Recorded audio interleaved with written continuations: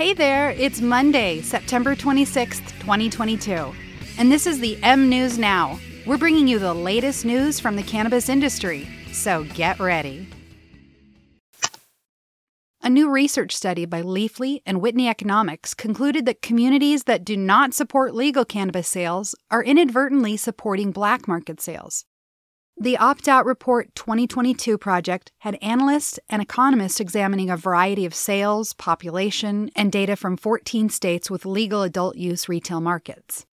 The Leafly Whitney team found that the more per capita cannabis stores, the fewer street dealers there were. States with more legal, licensed, and regulated stores had far more success in putting illegal marijuana sellers out of business, whereas states with fewer legal regulated cannabis stores tended to have the strongest black markets. Most of the legal recreational cannabis states allow local municipalities to choose if they want to opt out of allowing businesses, which the study found is effectively creating an economically protected illegal street selling zone without competition from the legal regulated sales. Many local leaders are voting to opt out of allowing legal regulated cannabis because they assume that this would keep it out of their community. But in reality, that's never going to happen. People will always find a way to access weed. And in an unregulated market, black market sellers don't worry about product quality or check for age verification. Legal, regulated retail cannabis stores offer quality, lab-tested products. And consumers know that they'll be able to find a wide variety of safe products there. That draws people away from black market sales, and therefore creates an environment with far fewer illicit sales and all the negative consequences that come with the black market. The research studies report said that communities that opted out of allowing legal cannabis were indirectly encouraging adult consumers to purchase illegal products. And this, they found, is putting public health in danger with untested products. They're also losing out on the tremendous tax revenue potential from legal sales. Florida medical marijuana patients will, for the first time, be able to buy Khalifa's cannabis products beginning this weekend.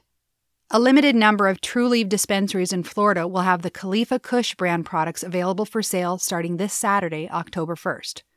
The product line will expand to all Trulieve's statewide locations in the coming months. This weekend's kickoff day, though, will feature Khalifa Kush swag and prizes, as well as special visits by Wiz Khalifa himself at several locations.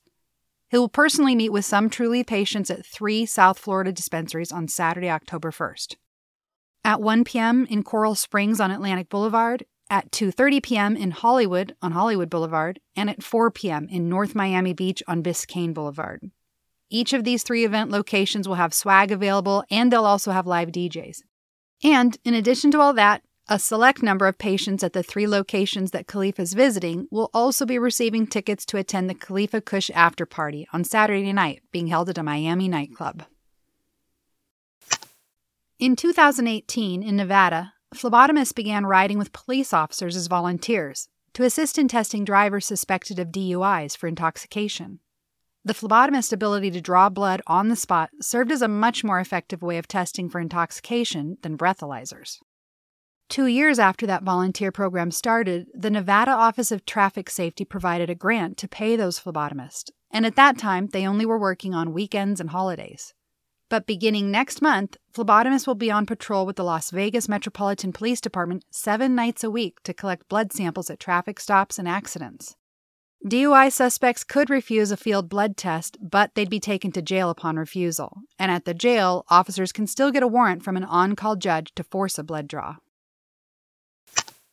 After a long, drawn-out dispute, the Arkansas Supreme Court has just ruled that voters will have a recreational marijuana measure up for vote on this November's ballot. Despite activists submitting more than enough valid signatures for the proposal to qualify for the ballot, the State Board of Election Commissioners rejected the measure, saying that the ballot title did not adequately explain the amendment to voters. The Arkansas Secretary of State had also challenged the validity of the measure. Responsible Growth Arkansas, which is the group behind the campaign to legalize, filed an appeal to the state Supreme Court. And this past Thursday, the court issued its final decision, and they ruled that the amendment measure will appear on the ballot. Responsible Growth Arkansas's attorney, Steve Lancaster, said, "We are extremely grateful to the Supreme Court that they agreed with us and felt that it was a complete validation of everything we've done. We're excited and moving on to November." State Supreme Court Justice Sean Womack said, "It is for the people, not this court, to exercise the right to amend the Constitution, And our court must continue to preserve this first power of the people with Arkansas by not supplanting the decisions with ours. Mississippi's medical marijuana program is slated to begin sales in November, and there are already 113 licensed dispensaries on file with the state's Department of Revenue. So far, the state has collected nearly $6 million in application and license fees from the various cannabis businesses, including dispensaries, cultivators, transportation companies, processors, and testing operations in the state. Once sales begin, medical marijuana purchases will be subject to a 7% state sales tax, which is expected to add even more money to the nearly $6 million that they've already collected in fees. Wisconsin's Democratic Governor, Tony Evers, signed an executive order last week asking for a special legislative session on October 4th, with the goal of allowing citizen initiatives to be on voting ballots. Cannabis advocates are hopeful that this could pave the way for marijuana legalization initiatives to be voted on.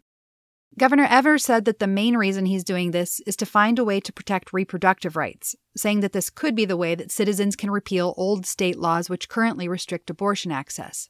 But in addition to this, Governor Evers has also been a strong advocate for cannabis legalization, and he stated that this method could also help the cannabis cause as well.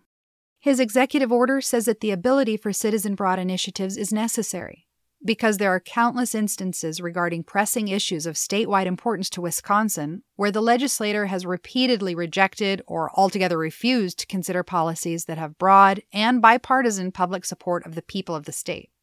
For example, despite nearly 70% of all registered voters in Wisconsin saying that they believe that cannabis should be legal, lawmakers in the state have consistently failed to work on enacting any legal support for this.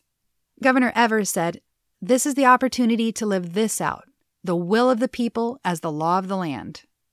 Wisconsin Democracy Campaign Executive Director Matthew Rothschild spoke of his support of the governor's executive order, saying, "When we, the people, aren't getting what we overwhelmingly want, then there's something seriously wrong with our democracy."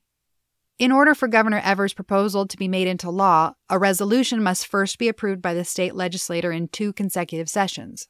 Right now, Republicans control both the Senate and the Assembly, so it's uncertain if they'll allow this latest path.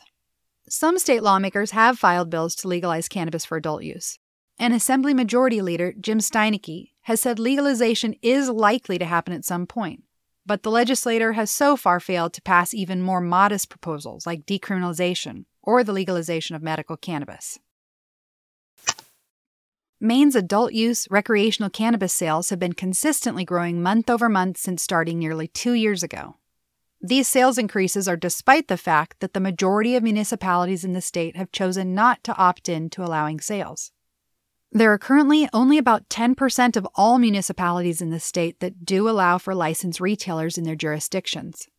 That's just 52 towns and cities out of close to nearly 500 municipalities in the state. But despite the lack of available locations, the state has sold $98.3 million in cannabis so far in 2022, which is an increase of 120% over the same time last year. Earlier this year, Kentucky State Senate failed to move on a cannabis legalization measure after the House had cleared the issue.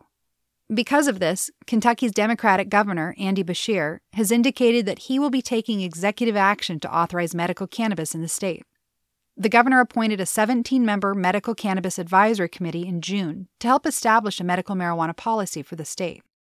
At a recent news conference, Governor Beshear cited that committee's report, which included testimonials from doctors, pharmacists, and advocates about the benefits of cannabis for patients. No word yet on what the next move is to further the issue. That's all you need to know for today. Be sure to keep listening for the latest updates and follow us on themnewsnow.com. Later.